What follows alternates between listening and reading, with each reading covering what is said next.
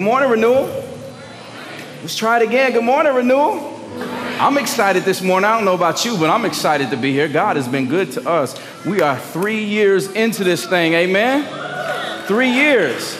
That's something big. I don't know if you know, but most churches don't make it to 3 years, and they don't make it to the size that we are now. So God is doing something amazing in our midst. In one of the hardest places to plant a church, Chicago, Illinois, God is moving, and he's doing some great things. He's doing awesome things. If you're new with us, I just want to say welcome to you. My name is Derek Puckett. I'm the lead pastor here at Renewal Church of Chicago, and I want to say thank you for joining in on us with us this morning. As Pastor Luke said earlier, fill out one of those forms. I'd love to get to know you, get you plugged into our church a little bit. If you've been coming for a while, we'd love to get you to fill out that too and see where you might want to serve and get you into our church and see how everything works and moves in our church. But thank you for joining us here on this Sunday morning, this special Sunday morning. I'm excited to be here with you, and I'm excited for what God is doing here in our church.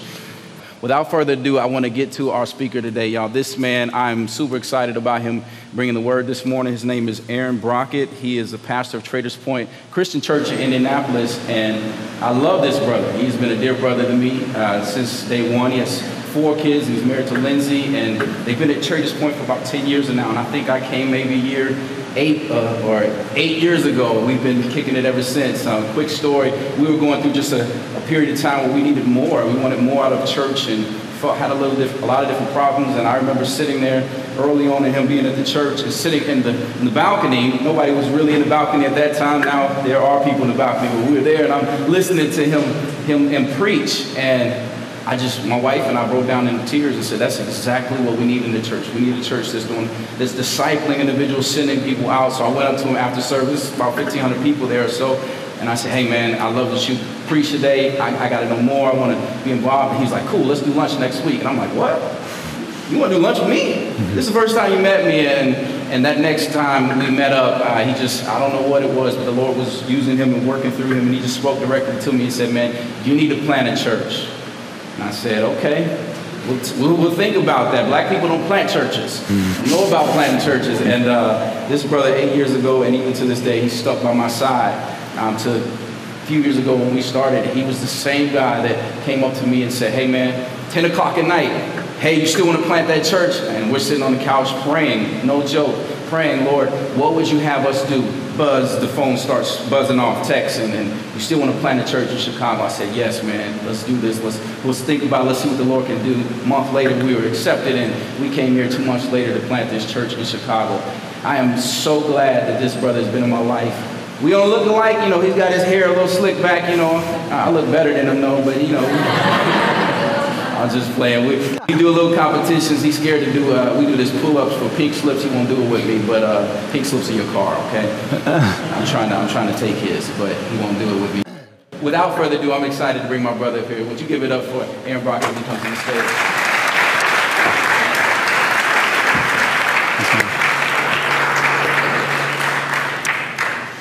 Well, good morning. It's good to see you guys. Happy anniversary to you as a church. It was 3 years ago. My wife, Lindsay, and our 4 kids came to the grand opening. I think you guys were meeting, what's that place called? The Kitchen? The Kitchen of Chicago. So we came to the grand opening, and to be able to see this is absolutely incredible. And as Derek said, we have been friends now for about 8 years. I get the opportunity to sit on what's called the management team of Renewal Church of Chicago, which is basically a group of individuals that keep your pastor accountable. We speak into his life, we encourage him, we pray for him. I just want you to know that he has that in his life. I also want you to know that he's the same guy off the stage that you see on. And Derek is, oftentimes we will talk on the phone. He'll just call me up in the middle of the afternoon and say, hey man, do you have a minute? And usually turns into about an hour. Because he likes to run his mouth a lot, as you've already seen. And but we'll just talk, and he'll just actually share his heart for you. When he speaks about this church, he's talking about individuals. And it's absolutely great for me to be able to be here. I've been able to visit, first time I've been able to preach, and I just want you to know that you have a great pastor, and you can trust him, you can believe in him. I hope you'll have his back. The best part of him is his wife, Kaylee, and I think most of you know that. And so we can give Kaylee a hand, all right? But as a church, I just want you to take care of him and his family, and as well as the whole staff. Man, Luke and Dan and Liz and Tony and everybody else that calls this church home, and everybody that volunteers to pull this off. I just want you to know that our church back in Indianapolis stands with you.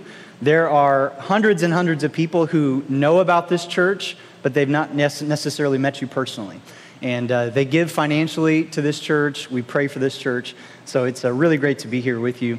If you have a Bible, or maybe you have a Bible on your phone, would you go ahead and turn to Acts chapter 4? We're going to be in a couple of different passages today, but I want to start in the book of Acts primarily because the book of Acts, and some of you may know this, is a church planting book. And I think that's highly appropriate given the fact that this is a new church plant. This is, you're 3 years old. And so I'm going to look at what we see happening in the very first church. So what you have is when Jesus ascends into heaven after his death, his burial, and his resurrection, he gathers not only his disciples around him, but there's about 120 fear-filled followers. They're fearful because they're not exactly sure what's next for them. And Jesus says, I want you to be my witnesses in Jerusalem, which is the city where they lived, and then in Judea and Samaria and to the ends of the earth. And I'll be with you always to the very end of the age. So there's about 120 people that start off in the church. And some of you know this. In Acts chapter 2, they experience this thing called Pentecost, where the Holy Spirit kind of falls upon them. And get this, they grow from 120 to 3,000 overnight. Right now, talk about a logistical nightmare.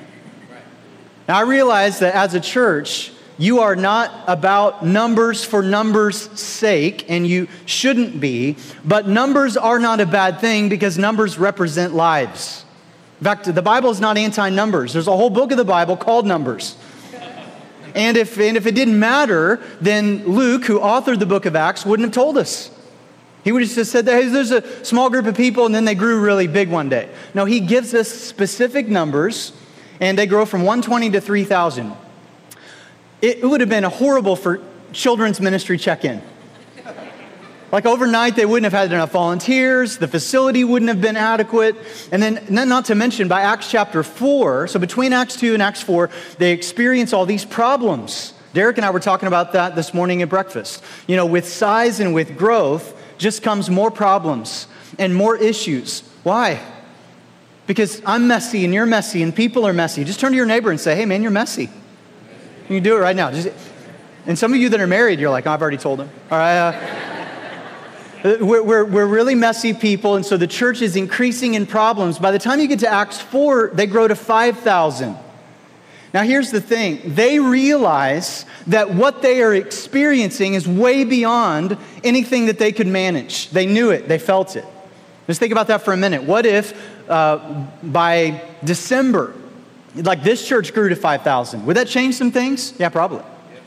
You probably wouldn't know the people around you. You'd have to be in multiple services. The logistics would break down. You're sitting there thinking, how in the world do we manage all of this? Do we even want this? And I think the first church experienced that as well. And you see from verses 23 to 31 that they were experiencing all of these issues. And so they gathered together because they realized this has just gotten real, and they began to pray. And I love this. You can read it for yourself in that chapter. It says that the ground underneath their feet began to shake, and the Holy Spirit fell upon them, and they spoke the word of God with boldness. I think that's a pretty good description of a church. That the ground would literally and figuratively shake underneath our feet. And we realize that what we're a part of right now is something that we can't manufacture, and the Holy Spirit would fall upon us, and that not only Pastor Derek, but all of us would begin to speak the word of God boldly in our communities. Now, following that is this little description right here in verse 32. Follow along with me. It says, all the believers were united, how? In heart and in mind. That's a remarkable little statement. Basically what it says is that the early church, they were united in what they knew and in what they felt. Now, if those of you that are married, if you get 1 out of 2 of those, that's a good day. Those of you that have got roommates, those of you that have got good friends, you know that if I can be united with you in what I know and in what I feel, that's a good thing. Most of the time, I'm not going to get both of those. The early church was united in what they knew and in what they felt. Now, they still had issues because they're people. They still had problems, still had things that they were trying to work out, but they were united. And it goes on at the end of that verse, and it says, and they felt that what they owned was not their own, so they shared everything that they had. So this passage here gives us a description of the kind of, and this is the word that I want to use, the kind of environment that the early church had. The environment that they had. Now, when I say environment, I'm not talking about the facilities. I'm not talking about the seats that they sat in. I'm talking about the disposition of the people, right? The body language, the facial expressions, the conversation. Have you ever walked into a church, a restaurant, a business, a school, and immediately you pick up the vibe in the room? And immediately you know this is a friendly place or an unfriendly place. This is a welcoming place or an unwelcoming place. These people are joyful or these people are a real bummer to be around. That's the environment. And the early church had a gracious environment. They were generous, warm, and hospitable. Now check this out. Verse 33. The apostles, which were basically just the leaders of the early church, they testified powerfully. In other words, when they preached, there was power in the room. You ever sat through a sermon and felt like you were the only one in the room? That's what I'm talking about. They testified powerfully to the resurrection of the Lord Jesus. Now get this, and God's great blessing was upon them all. Here's what I want you to see. I have studied that passage for years and years and years and years, and only until recently did I see the order of it. Here's what I want to point out. In the passage, it didn't say that the apostles stood up and just crushed the sermon, and the kids' ministry was clean and well organized, and the kids were having a great time, and the worship was just on point and anointed, and they even sang that favorite song that I rock out to in the radio when I'm by myself, and it was just a great worship set. Therefore, the people were united in heart and mind. No, that's not the order. What's the order? The people were united in heart and mind first, and then it enabled the apostles to testify to the resurrection of the Lord Jesus with power. Notice the order of it. Here's what we say all the time around our church. Be the church you've always wanted to attend. Instead of looking for the right church, instead of having a consumer mindset, instead of saying, hey, I want to find a church that meets my needs, step up and say, what's the kind of church that I've always wanted to be a part of? Now, let me do it. Let me step in and do it. And that's what you see in the early church. So here's what's happened. The unity and the love and the generosity of the believers is what set the stage for the message of Jesus to be communicated with power and clarity and effectiveness. It is a partnership. This church is not just pastored by Derek and Kaylee and the rest of the staff. It is pastored with all of us together. It is two-way. It's not just the message that's being communicated from the stage, but it's the message that's being communicated in the seats and in the hallways and in the parking lot and in your neighborhoods and in your workplaces and schools. See, it's the attitude and the disposition of we as a people, the body of Christ, that sets the stage for God's message of grace to be so effective. Can I phrase the question this way? And we need to personalize this. Is my disposition Christ-like? Is it joyful? The look on my face. I don't know about you guys. I have done a lot of emotional intelligence testing lately. I've had to take an emotional intelligence test. How many of you have ever had to do that? And those of you are you're feeling my pain, right? Like you take an emotional intelligence test and then you're like, I had no idea people saw me that way. Why didn't they say anything to me? And one of the things that people have said to me is they said, Aaron, you're a little intense. Maybe you've noticed, all right? I'm a little bit of an introvert by nature. I'm more of a thinker, so I process things. So I have a tendency to look like this a lot. And all I'm doing is thinking about how much I love you, but you think I'm mad at you, right? So it's paying attention to the look on our faces. And realizing how I come across to people, especially somebody who's maybe walking in for the first time and they're new to church or they don't know Jesus. It's paying attention to our body language. Here's the question. Is my disposition as a person magnify the message of God's grace, or does it mute it? Does it eliminate it? It doesn't matter how well Derek preaches on the weekends. Is our disposition as the body of Christ in the seats and in the hallways and in the communities actually muting what is being communicated up front? The environment of a church is not just what we say is important, it's what we do. Several years ago, our family was traveling and we were going to be out in California, and so I needed to book a hotel. We have 4 kids, so it's not easy to get a hotel room. And I looked online, I found a hotel that looked pretty decent. It was at a reasonable price, looked nice, so I went ahead and booked it. And when we pulled onto the property, maybe some of you have had this experience, immediately I was like, man, their marketing person is like a genius, because like this doesn't look anything like the website. And the building was dated, and it looked dirty. It looked like Norman Bates was kind of running the place, and there was like, the landscaping was all overgrown, and we walked in. We were only going to stay there one night. Walked up to the front desk. The girl that was working the desk was on a personal call, and so she kind of gave one of these and turned into like 10 of these, all right? And she acted really annoyed that I was standing in front of her, and so I waited patiently for her to get off the phone. Then she couldn't find our reservation. By the time she found it, we got us into the room. It's getting late at night.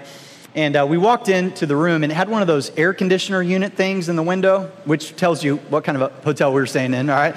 And it was loud, and there was like this, like, something foreign dripping out of the bottom of it, like onto the carpet that was kind of had this, like, little puddle. My daughter, Campbell, she's 13 now, but at the time, she was just a toddler, and it was a hot summer night, so we just stripped her down just to her diaper, and we were kind of letting her crawl around the room.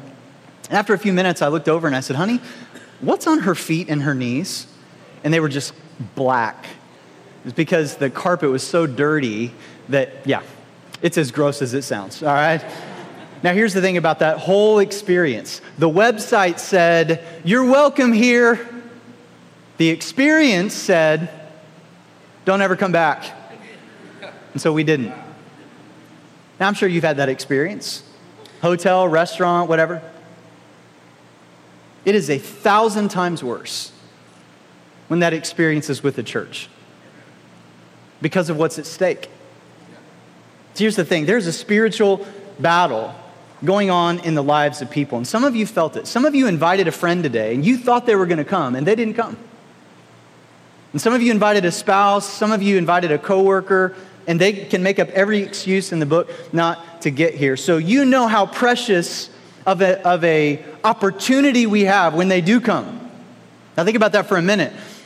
Why would somebody ever show up to a church service? Because it's easy to blow off invitations, and maybe you've done that as well. It's easy to find other things to do. The weather's nice, it's Chicago, there's a jillion other things that you could be doing right now other than sitting in this room listening to a guest speaker when you really hoped it was going to be Pastor Derek preaching today, all right? I get it, all right? I get it. Why would somebody show up? You can listen to podcasts online of anybody that you want to listen to. The reason why somebody would show up, whether they realize it or not, is because deep down inside, they're looking for hope. Whether they want to admit it or not, whether they can articulate it that way or not, they're looking for something that they can't just get listening to a podcast or going to a nightclub or a game. They're looking for hope. So how tragic would it be if somebody finally stops making excuses, blowing off invitations, musters up the courage, which, by the way, those of us that have been attending church for a while need to be reminded, it takes some courage to visit a church, especially if you're not a believer, especially if you don't know the songs, you don't know where to sit, feel like you're going to stick out like a sore thumb. How tragic would it be if somebody finally came and they pulled into the parking lot and didn't know where to go because the signs weren't out? And they couldn't find a place to park because they were all taken right around the building up front. They didn't know where to go. The building isn't clean and the signage isn't clear. Nobody acknowledges them. Nobody says hello. They ask for directions and somebody just points and walks away. Maybe they overhear people grumbling and complaining about something in the corner that they don't necessarily like. You sit down and somebody walks up, kind of gives you the stank eye because you're sitting in their seat. They kind of want you to move. You look around and people don't act like they want to be there. They're not necessarily singing out. They come in late. They leave early. Everything being communicated up front is in insider language, and you feel like you have to have a decoder to try to figure out what's being said. And it sounds really, really deep, but you have no idea what to do with it. And you sort of leave feeling worse about yourself than when you went in. And maybe you went to church one time looking for hope, but all you got was a good dose of how could you do that? You should be ashamed of yourself. You'd better watch out. You'd better not cry. You'd better not pout. Because I'm telling you why. Jesus Christ is coming to town and he's mad at you. So mad. So you better get your act together. I preached my first sermon when I was 19 years old. And I've been at my church that I serve in Indianapolis 10 years next month. I preach 3 times a weekend. I tried to count how many times I've done a Sunday service and preached sermons. It's over 3,000 now. It feels like I am always writing a sermon. I've been following after Jesus since I was 6 years old. Here's my challenge. It's easy for me to lose the wonder of all that. It's easy for me to slip into autopilot. It's easy for me to wake up on Sunday morning and go, here we go again. Been through this a jillion times. And the thing like smelling salts that snaps me out of it faster than anything is I'm reminded that there was a time in my life that I was lost and needed to be found. That there might be somebody, even though this is maybe your 100th time to be here, this is going to be somebody's first time, and we, church, better be on our game.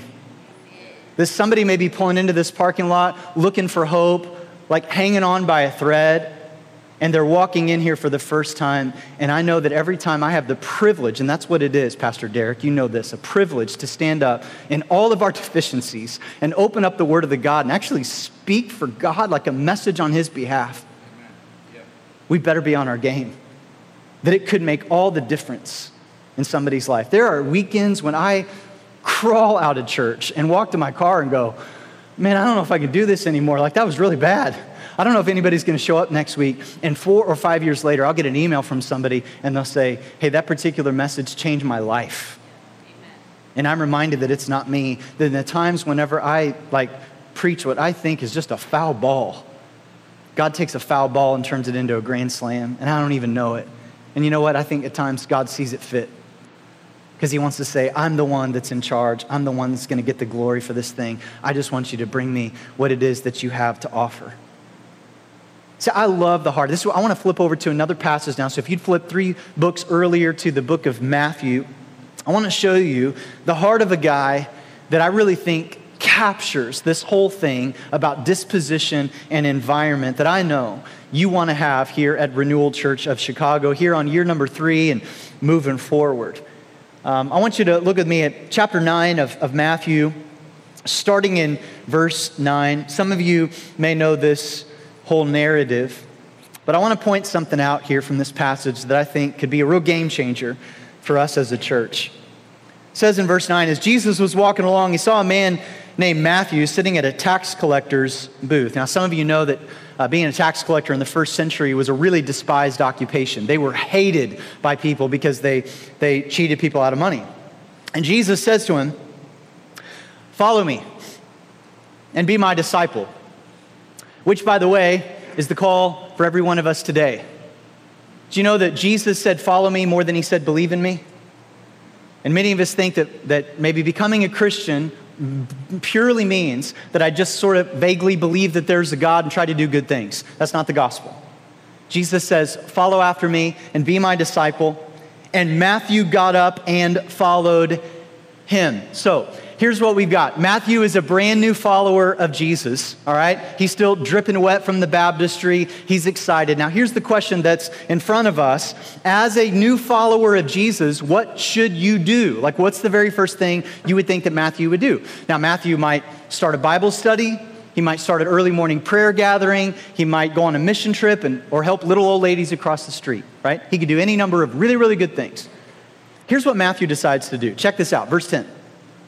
Later, Matthew invited Jesus and his disciples to his home as dinner guests. Notice the next two words. I think they might be the most important in the passage. Along with many tax collectors and other disreputable sinners. I love Matthew's heart. He could have started a Bible study. He could have started a prayer gathering, could have gone on a mission trip. All really, really great things. He probably did those things as well. But what he wants us to know is that he decides to have a party. He throws a party. I love what Derek said earlier. The fact that you guys had a party for your 3rd anniversary, and as Christians, we need to celebrate more. We're often known more for what we're against than what we're for. And Matthew says, hey man, I'm going to throw a party. And Jesus, I don't know how in the world I'm going to get you together with my former colleagues and my drinking buddies, but I'm going to have a party. And would you please show up and rub shoulders along with these people? I love Matthew's heart. Now here's the question that I have for you. Does that sound very spiritual? Does it sound very spiritual to have a party?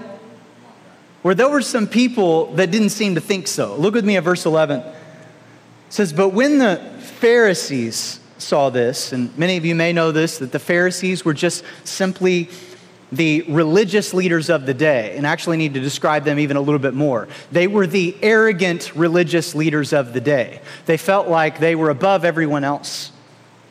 When they saw this, notice who they asked. They didn't ask Jesus. They didn't go to Jesus. They asked his disciples, why does your teacher eat with such scum? Now this is tragic. I mean, they completely missed it. And due to our brokenness and our sin, the human heart always puts people into categories. So those people are in and those people are out. Those people are acceptable, those people aren't acceptable. Now the Pharisees said it out loud, but you and I are capable of communicating the exact same thing with a look on our face, rigid body language, never even say a word. And countering the message of God's incredible grace that he wants to get across to people.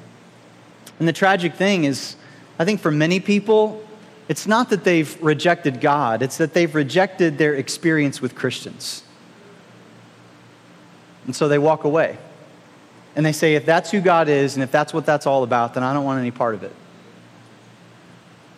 Several years ago in our church, there was a young girl, and her family grew up in our church. She was a Christian, great girl. And she graduated high school, went off to college. Her freshman year in college, she ended up getting pregnant. And her boyfriend took off, left her with the responsibility of it and the embarrassment and the shame of it. And her family really rallied around her. Her friends came around her trying to help her kind of through that time. She wasn't trying to shirk her responsibility. She was owning it. She was trying to do everything that she could. But she was, as you might imagine, she was embarrassed. And so she didn't show her face in church for a while. And I remember one weekend, her mom and dad emailed me ahead of time. They said, hey, she's going to come with us this weekend. We just wanted you to know. And she's embarrassed. She'll probably kind of slip in the side door. And if you could get over and say hello to her, that'd be great. I said, absolutely. And she showed up. She kind of slipped in the side door. The service had already started. The room was dark, so nobody could see her. She sits down. Her head's down the whole time I'm preaching. And after the service, she ducked out with her family. I will never forget. Somebody walked up to me in the lobby, and they said, hey, did you see, they pointed her out. They said, did you see her here? I go, oh, yeah, absolutely, I did. They said, you know, Pastor, somebody should tell her. I was like, tell her what? Well, somebody should tell her that she can't have 1 foot in the world and 1 foot in the church. My blood pressure started, I mean, you thought I'm intense. Like, I was like intense, right? I was like, and I'll go, literally, like I was like, okay, I'm sorry. Excuse me? Like, what did you say? And they repeated it again. I said, oh, okay, wait. So you want me So you're going to tell her that she can't have one foot in the world? Okay, as your pastor, I hereby excommunicate you. All right, no, I didn't say that. All right, I wanted to say that. I should have said that. All right, the filter caught it.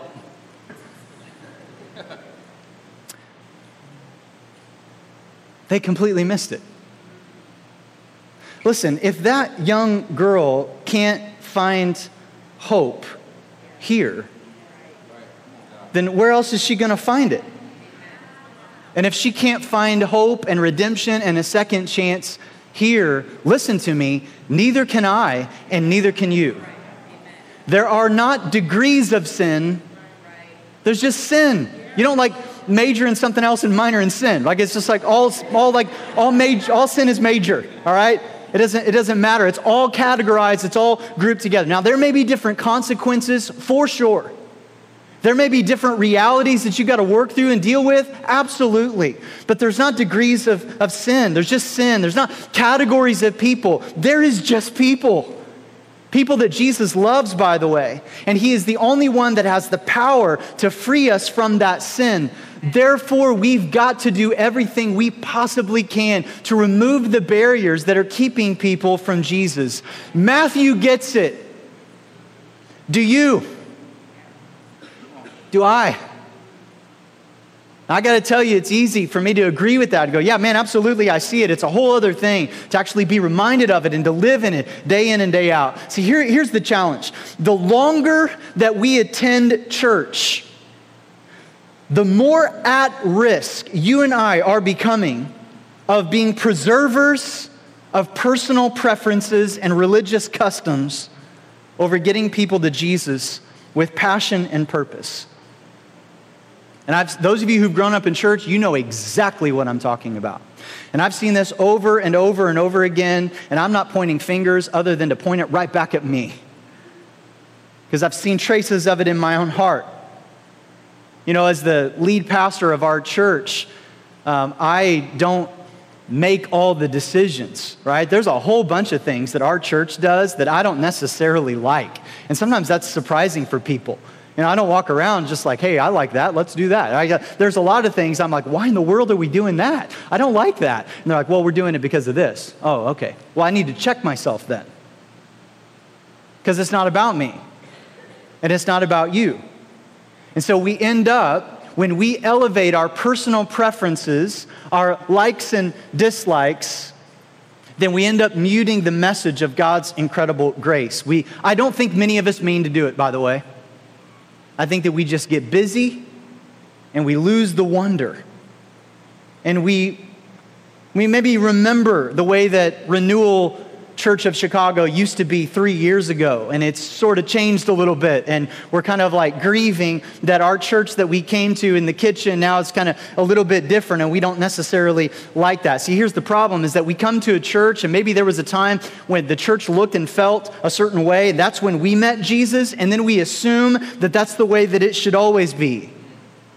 So instead of being humbled by what God is doing now and who God is reaching now, we foster resentment in our hearts over how things have changed. We forget how grace radically rescued us from the situation that we were in 5, 10, 15 years ago, and we begin to feel entitled to grace.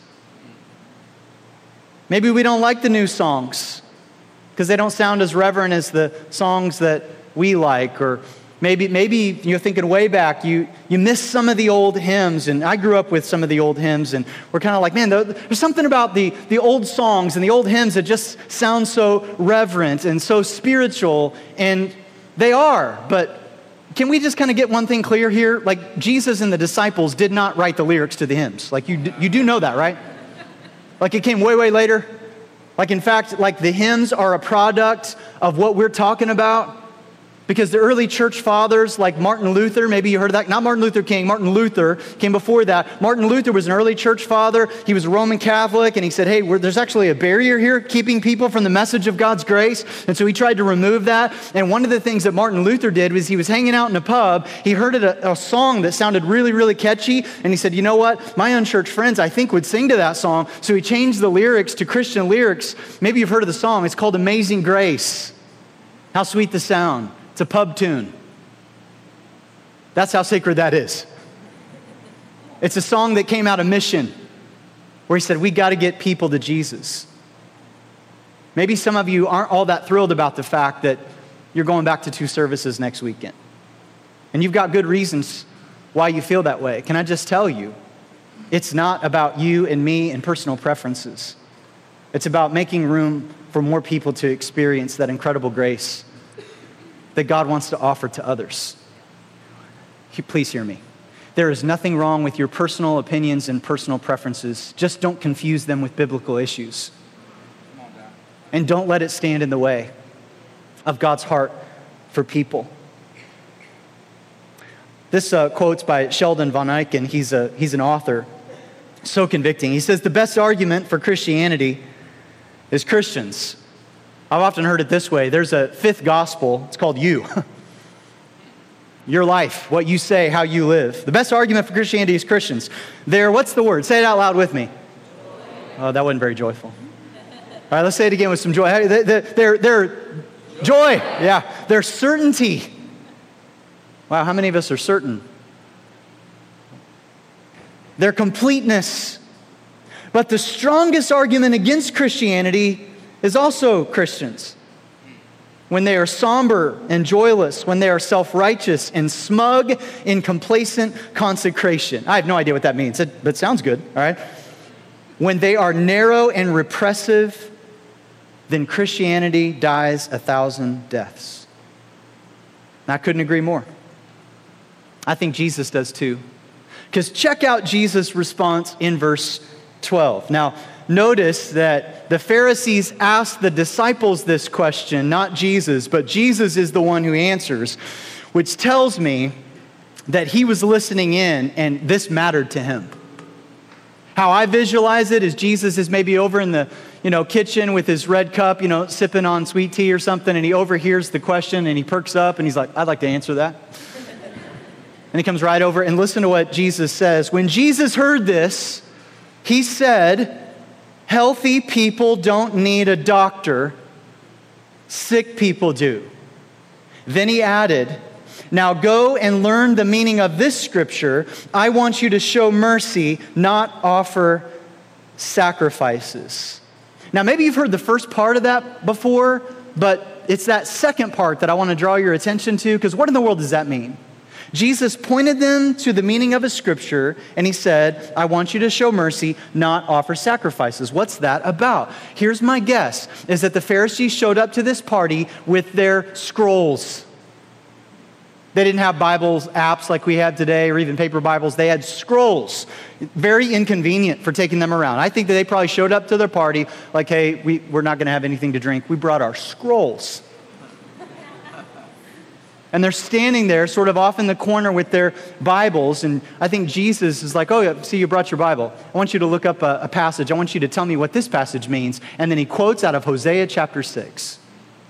When he says, I want you to show mercy, not offer sacrifices, he's quoting Hosea 6. What's going on there? In that book, God is confronting his people for a lack of love. And he basically says to his people, what am I going to do with you? Your love is like the morning dew that evaporates by 10 o'clock. In other words, you started off loving people well, but it didn't last long.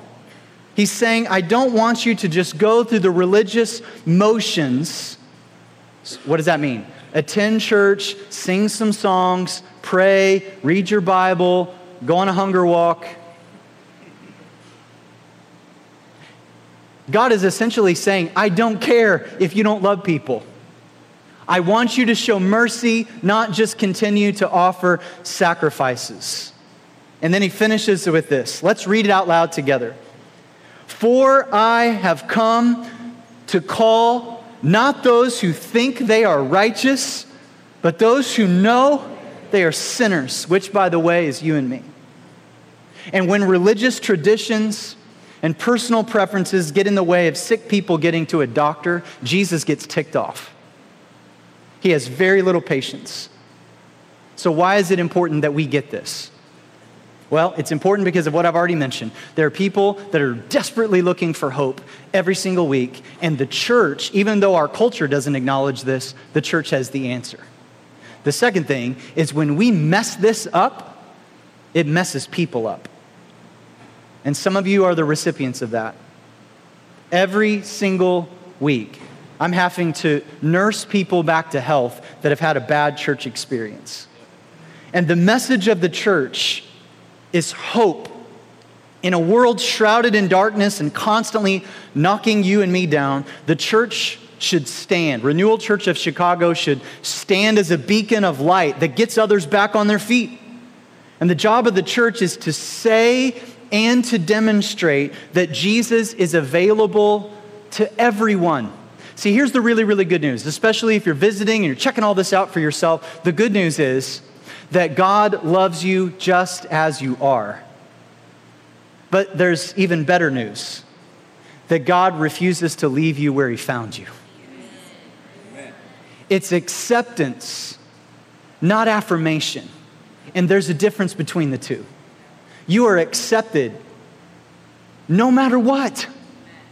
It doesn't matter how you're living. It doesn't matter what you currently believe. It doesn't matter what your opinions or perspectives and politics are. You're accepted. But nobody's affirmed. Why? Because we're sinners. And others have to speak into my life all the time and say, Aaron, you need to change that. Or Aaron, I think there's something that you're not seeing and God wants to address that in your life. What's that called? It's called growth. And oftentimes you can't see where you need to grow. That's why you need the Spirit of God and you need the church and you need others speaking into your life. And some of you have had somebody speak into your life recently and you rejected it because it hurt your pride. You didn't like it because it hit too close to home. But see, that's what the church is for. See, God's got to get into the soil of your heart and dig around a little bit. The very first house that my wife Lindsay and I lived in right after our marriage, right after we got married, was a little rental house. It was like 800 square feet, and it was just a wreck. It was like a fixer-upper. The people that had rented it before us had really neglected it, so we had to rip out the carpet, power wash the walls. It was a mess on the inside, also a mess on the outside. The yard just wasn't growing grass, and there was just dirt. And no matter how much turf builder I put on it, no matter how much I watered it, like it just was just dirt. And so finally I rented a tiller, and I had no idea what I was doing. And I started tilling up the yard. And I quickly discovered why I wasn't growing grass. There was all kinds of trash, old Miller Lite beer cans. There was chicken wire.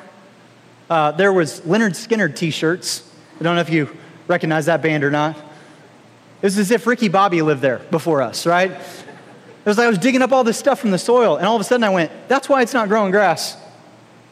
I didn't know it because it was all underneath the surface, but I could hit it with turf builder and water all I wanted. It wasn't going to grow until we got up underneath the surface. Can I tell you, that's what the teaching of the Word of God is, and what the message of the church is, and what the Holy Spirit is you come in here, and maybe the Bible calls it fruit, right? Galatians. The fruit of the Spirit is love, joy, peace, I can't even speak, kindness, goodness, gentleness, faithfulness, and self-control. Inappropriate speech, apparently, right? And we need to develop fruit in our life. And some of you are like, where's the fruit, God? Like, why aren't these things happening in my life? I'm trying. And the Spirit of God wants to dig into the soil of your heart and reveal some things. That's where conviction comes from. The question is, will you receive it or not? And you'll never be able to receive it if you don't walk into an environment that sets you at ease and you says, okay, I don't have all my stuff here together. Man, neither do I. Most powerful 2 words you could say in church is me too. Somebody goes, man, I'm really struggling with my faith. Man, me too. Man, there are days I just wonder if God really is listening. Man, me too. Man, my thought life right now is just really jacked up. Man, me too. Now, let's not excuse it. Let's go after it. By the power of God in our lives. See, the job of the church is to make this message as clear as we possibly can. The way that we say it at our church in Indianapolis is we want to remove barriers that are keeping people from Jesus. Because we believe, Jesus even said it this way one time, he said, if you lift me up, I'll draw all men and women unto myself. So if Pastor Derek continues just to lift up the name of Jesus, like you can't help this church from growing. Not because Derek's great, and he is great, but because of Jesus' promise. Jesus said, you faithfully lift up my name, which isn't just in the teaching, but it's in our disposition as people. He'll draw people to that. Jesus is the best at changing people's lives, so let's let him do what only he can do. Yeah. The job of the church is to remove barriers so that people can get to him, which is why I love John the Baptist so much. Remember that guy, John the Baptist, Jesus' cousin, right? Wild eyes, bugs in his teeth, honey in his beard, right? That guy. And this guy, I loved his message because he knew what his responsibility was. In Mark chapter 1, verse 3, John the Baptist said, prepare the way of the Lord and make his paths straight. Not curvy, not obstacles, not, hey, guess which path? John knew what his job was. I want to read one more quote to you from this author by the name of Madeline L. Engel. She said, we draw people to Christ not by loudly discrediting what they believe, by telling them how wrong they are and how right we are, but by showing them a light so lovely that they want with all their hearts to know the source of it. You get that picture? See, the picture of the church should be that there should be people that are coming here going, you know what, I don't know if I believe what y'all believe, and I don't know that I value what you value, but I believe you believe it. I believe it's authentic. And I believe there is a joy about you and a peace about you and a kindness about you that I want to check that out for myself. Can I just say that there is a spiritual battle going on in the city of Chicago and beyond, and Renewal Church of Chicago stands as a beacon of light. And every time somebody sets foot in this facility, there's an opportunity. And I want you to know that this whole issue of disposition and environment and owning the message isn't just on your pastor and his wife. It's on all of us. This is a all hands on deck kind of a thing. If you're thinking, well, this is the job for the staff and then we come and sit and soak it in and we're the recipients of this, you're wrong. You got to lend a hand. Here's the reason why. Because there is a ministry that you have that your pastor will never have. Because people expect Derek to be on. They expect Derek to have all the answers. They expect Derek to always be available. They expect Derek to be nice. Why? Because he's the guy with the microphone on in the lobby. He's the pastor. But when you represent Jesus well and when you're on mission, that says a lot. Yeah. And they're like, whoa, why are you? We understand why he's doing it. Why are you doing it? And then it gives you the opportunity. You got an opportunity right in front of you to tell them about the Jesus that you know. A few years ago, there was a single mom that visited our church for the first time, and she came to one of our new membership classes, and she kind of stood up and gave her story, and she said, when I first came to Traders Point, she said, I was so intimidated. And our worship center is big, and so it can be intimidating for a lot of people when they walk in. And she said, I didn't know where to go. I didn't know anybody. I found my way to the kids ministry, checked my daughter in. She said, I enjoyed the music, and the message really spoke to me. And she said, my daughter loved the kids ministry when I went to pick her up. But as we were walking out the front door, I said to myself, we probably won't come back, which startled me because everything she had said up to that point was great. And I said, well, help me understand why. And she said, well, you need to understand. She said, as a single mom, I didn't believe in God yet. She said it was so intimidating. I had to muster all the courage that I could get up just to attend your church. And she said, I didn't know if I could do it again, honestly. And I said, well, why'd you come back? And she said, right when my hands hit the front door, I heard my name. There's something really powerful when you hear your name in an environment you're not expecting anybody to know it. Isn't that true? Which is why, by the way, if you don't know somebody's name here, don't just call them buddy. Don't just call them buckaroo, all right? Ask them their name. They'll forgive you. And then just remember it, because there's something intimate about that. She said, I heard my name. She said she turned around, there's this lady behind her smiling, and she goes, there's a lady I work with. She had no idea she attended church here. And she greeted me and she said, is this your first time? And she said, yes. And she said, well, did somebody show you around? She goes, no, I just checked my daughter in and went into the worship center. I've only been to these 3 spaces. And she said, well, let me show you around the building so that way you're more familiar with it. And then she said, do you have any lunch plans? As my husband and I, we made more than we could eat. Why don't you join us in our home for lunch? And through tears in her eyes, she looked at me and she said, Aaron, your sermon was good that day, but she's why I came back. Can I just say, Derek can preach the paint off these walls, but if you're not warm and kind and joyful, it may not matter. Be the reason why somebody comes back. Go look for that person. Engage them in conversation. And this is something as a church that I have to constantly put out in front of our people. You know, this summer, a friend of mine, she and her husband serve in a church in Cincinnati, and she was coming through Indianapolis, and she told me she was going to visit our church. And so I said, we actually have more than one campus, and so I said, why don't you visit two of our campuses, go to the early service of one, go to a later service of another, and then I'd love just for you to tell me your thoughts, tell me your impressions. She was like, yeah, sure, absolutely. So she attended our church, two different campuses, two different services. She sent me 4 pages of feedback. I was beginning to regret that I asked her. And she actually had a lot of really great things to say, but she also had some really sobering things to say. Because here's the thing, when you attend a church for a while, you begin to become blind to your own weaknesses. And so every church thinks they're friendly, but that doesn't mean we are. So here's just a couple of things she said about our church. She said, I received a couple smiles on the way in, no warm greetings, no handshakes or welcomes. It was easy enough for me to guess where the worship service was, but wasn't really offered any help navigating the building. I tried to identify myself as new, asked for directions to the restroom. I received a point and a gesture, and that was it. Here's another one. Upon leaving, I lingered a bit in the lobby, walked by the welcome desk to grab materials. I wanted to see if anyone would connect with me if I didn't initiate, and no one did. The booth was staffed, but lacked presence. There's a lot in that sentence. No one spoke to me outside of directions to the restroom, and the handshake during meet and greet, I had no real human connection. Aaron, overall, this was a good church experience with a great service, but I would have loved to have more warmth and human connection, and it's what would have increased my chances of returning. Hey, that's us. That's our church. And I stood in front of our church 3 weeks ago and said, this is on me. Because I haven't led us in the direction that we need to go to be reminded of the fact that there is no such thing as a peanut gallery in the church. This is an all hands on deck. I want to close with this. A few years ago, I was preaching and I'd started, I was maybe like 2 or 3 minutes into my sermon, and there's this guy that walked in, and he looked just like Mr. Clean. You know what I'm talking about?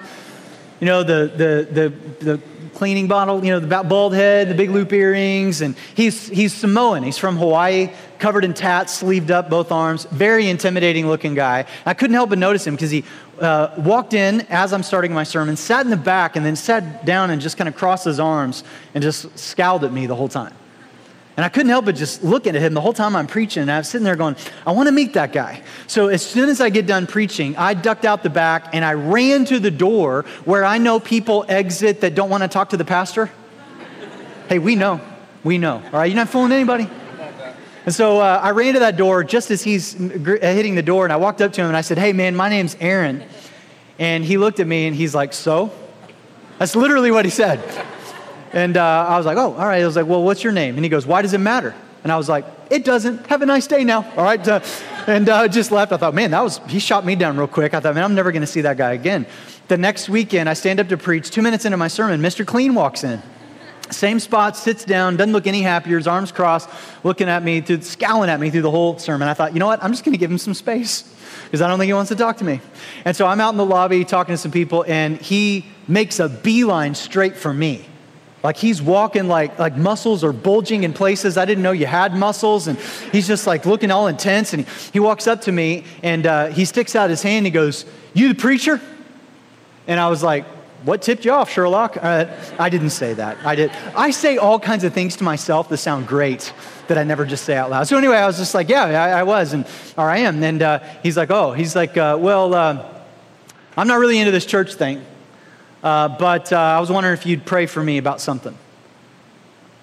I was like, yeah, man, absolutely. And he said, I just bought a house and I'm getting ready to close escrow. but I just found out that my landlord of my apartment isn't going to let me out of my lease. And if he doesn't let me out of my lease, then I'm going to have a rent and I'm going to have a mortgage payment, and it's going to sink me financially. And he goes, would you pray that my blankety blank landlord would let me out of my lease? And I quote, all right, except he didn't blankety blank. He said the real thing. So I was like, all right, absolutely. And I said, can I get your name now? And he's like, no. I was like, okay, all right, I'll just pray in this general area for general said individual right here, all right? So we start praying, and I prayed that God would allow his landlord to let him out of his lease, and I left out the blankety blank. And then I get down to the end of it, and I snuck this one in. I said, and God, I don't know my new friend here, but I would pray that by the end of the year, he would come to know you for who you really are. In Jesus' name I pray, amen. And I took a big giant step back, like I didn't know if he'd come out swinging, right? And so I looked up at him, and he had a tear in his eye. And I knew I hit a nerve. And I was like, hey man, you okay? And he goes, yeah man. He's like, these allergies are killing me. And I was just like, yeah, me too. And so he gets in his truck, he drives away. The next weekend, comes in, same drill, 2 minutes late, sits in the same seat. Afterwards, he's making a beeline to me again, and he does not look happy. And I'm thinking, oh man, what happened? And so he walks right up to me, and right when he gets like 2 feet from me, he sticks out his hand and he goes, hey man, my landlord let me out of my lease, man. And I was like, that's awesome. And I kid you not, this is what he said next. He goes, God listens to you, man. I brought a list this week. And he snaps it out of his back pocket. He's like, I got some requests. Right? And I was like, hey, man. I was like, it doesn't work that way, bro. And so it was enough for him to tell me his name. And we began a friendship. And I asked him to come early the next week and help us set some stuff up, because he was big and he could carry things. And so I just said, hey man, he goes, well, I don't believe in any of this stuff. I said, that's fine. You can pick up a chair, can't you? You don't have to believe to pick up a chair. He's like, oh, okay, yeah, that's true. And so he would like come and we would go to dinner. And I remember like inviting him over to our house. And he walked into our living room, and my wife had never met him, and he starts telling his story about how he grew up in Hawaii and he joined the Air Force just to get out of an abusive home, and how he had almost been court-martialed, and all these ups and downs. He had a daughter living in Hawaii that didn't get to see very often, and he was divorced, and he was living with a lady now, and he's on the living room floor like playing with my kids. And my wife like peers around, she's like, who did you bring into our house? And I was like looking at Eli like going, hey man, like circle of trust, bro. Like don't break my trust. And he was in our house all the time. He was at church for a solid 6 months. I'll never forget the day when Eli walked into my office, and he sat down across from my desk, and his allergies had come back. Apparently his tears were in his eyes. All he said to me, he looked up at me, his lips were trembling. He said, Aaron, what do I have to do? So what do you mean? He goes, man, I see the joy of these people. I see what I've been listening to what you've been talking about. What do I have to do to get in good with God? What do I have to do to have him accept me? Just I'll do it. I'll do anything. Just give me the list. I was like, Eli, there's no list, bro. You are saved by grace through faith in the finished work of Jesus on a cross. And God loves you the way that you are, but he refuses to leave you where he found you, brother. And that big Samoan man covered in tats got down on his knees in my office and gave his life to Jesus. And I got to baptize him like a week later. You know where he is today? He's sitting right back. No, he's not. He's not. That'd be so cool, wouldn't it? Like if he was here, he could walk up. No, he's actually runs a ministry in Sacramento right now for boys that are living on the streets. You have no idea who might walk in those doors next week. You have no idea who God has already preordained. He's going to change somebody's life. And Derek could get up here and preach the lights out, and he will. But what they experience with you might be the pivotal moment where somebody might say, hey, Derek, hey, thanks so much. Like, your sermon was great, but she's why I came back. He's why I came back. Why? Because the church is not something you come and observe and take in. The church is something that you're a part of. And if your spiritual life is plateaued, the automatic impulse is for us to go, well, I just need some more depth. You are as deep as the last person that you led to Jesus. See, we want to throw a party for people who don't know God. We're not just having a Bible study for Pharisees. And Jesus wants to reach and touch others through you. So happy birthday, Renewal. I can't wait to see what God's going to do in this place. And it starts with you. And it starts with me. Let's pray.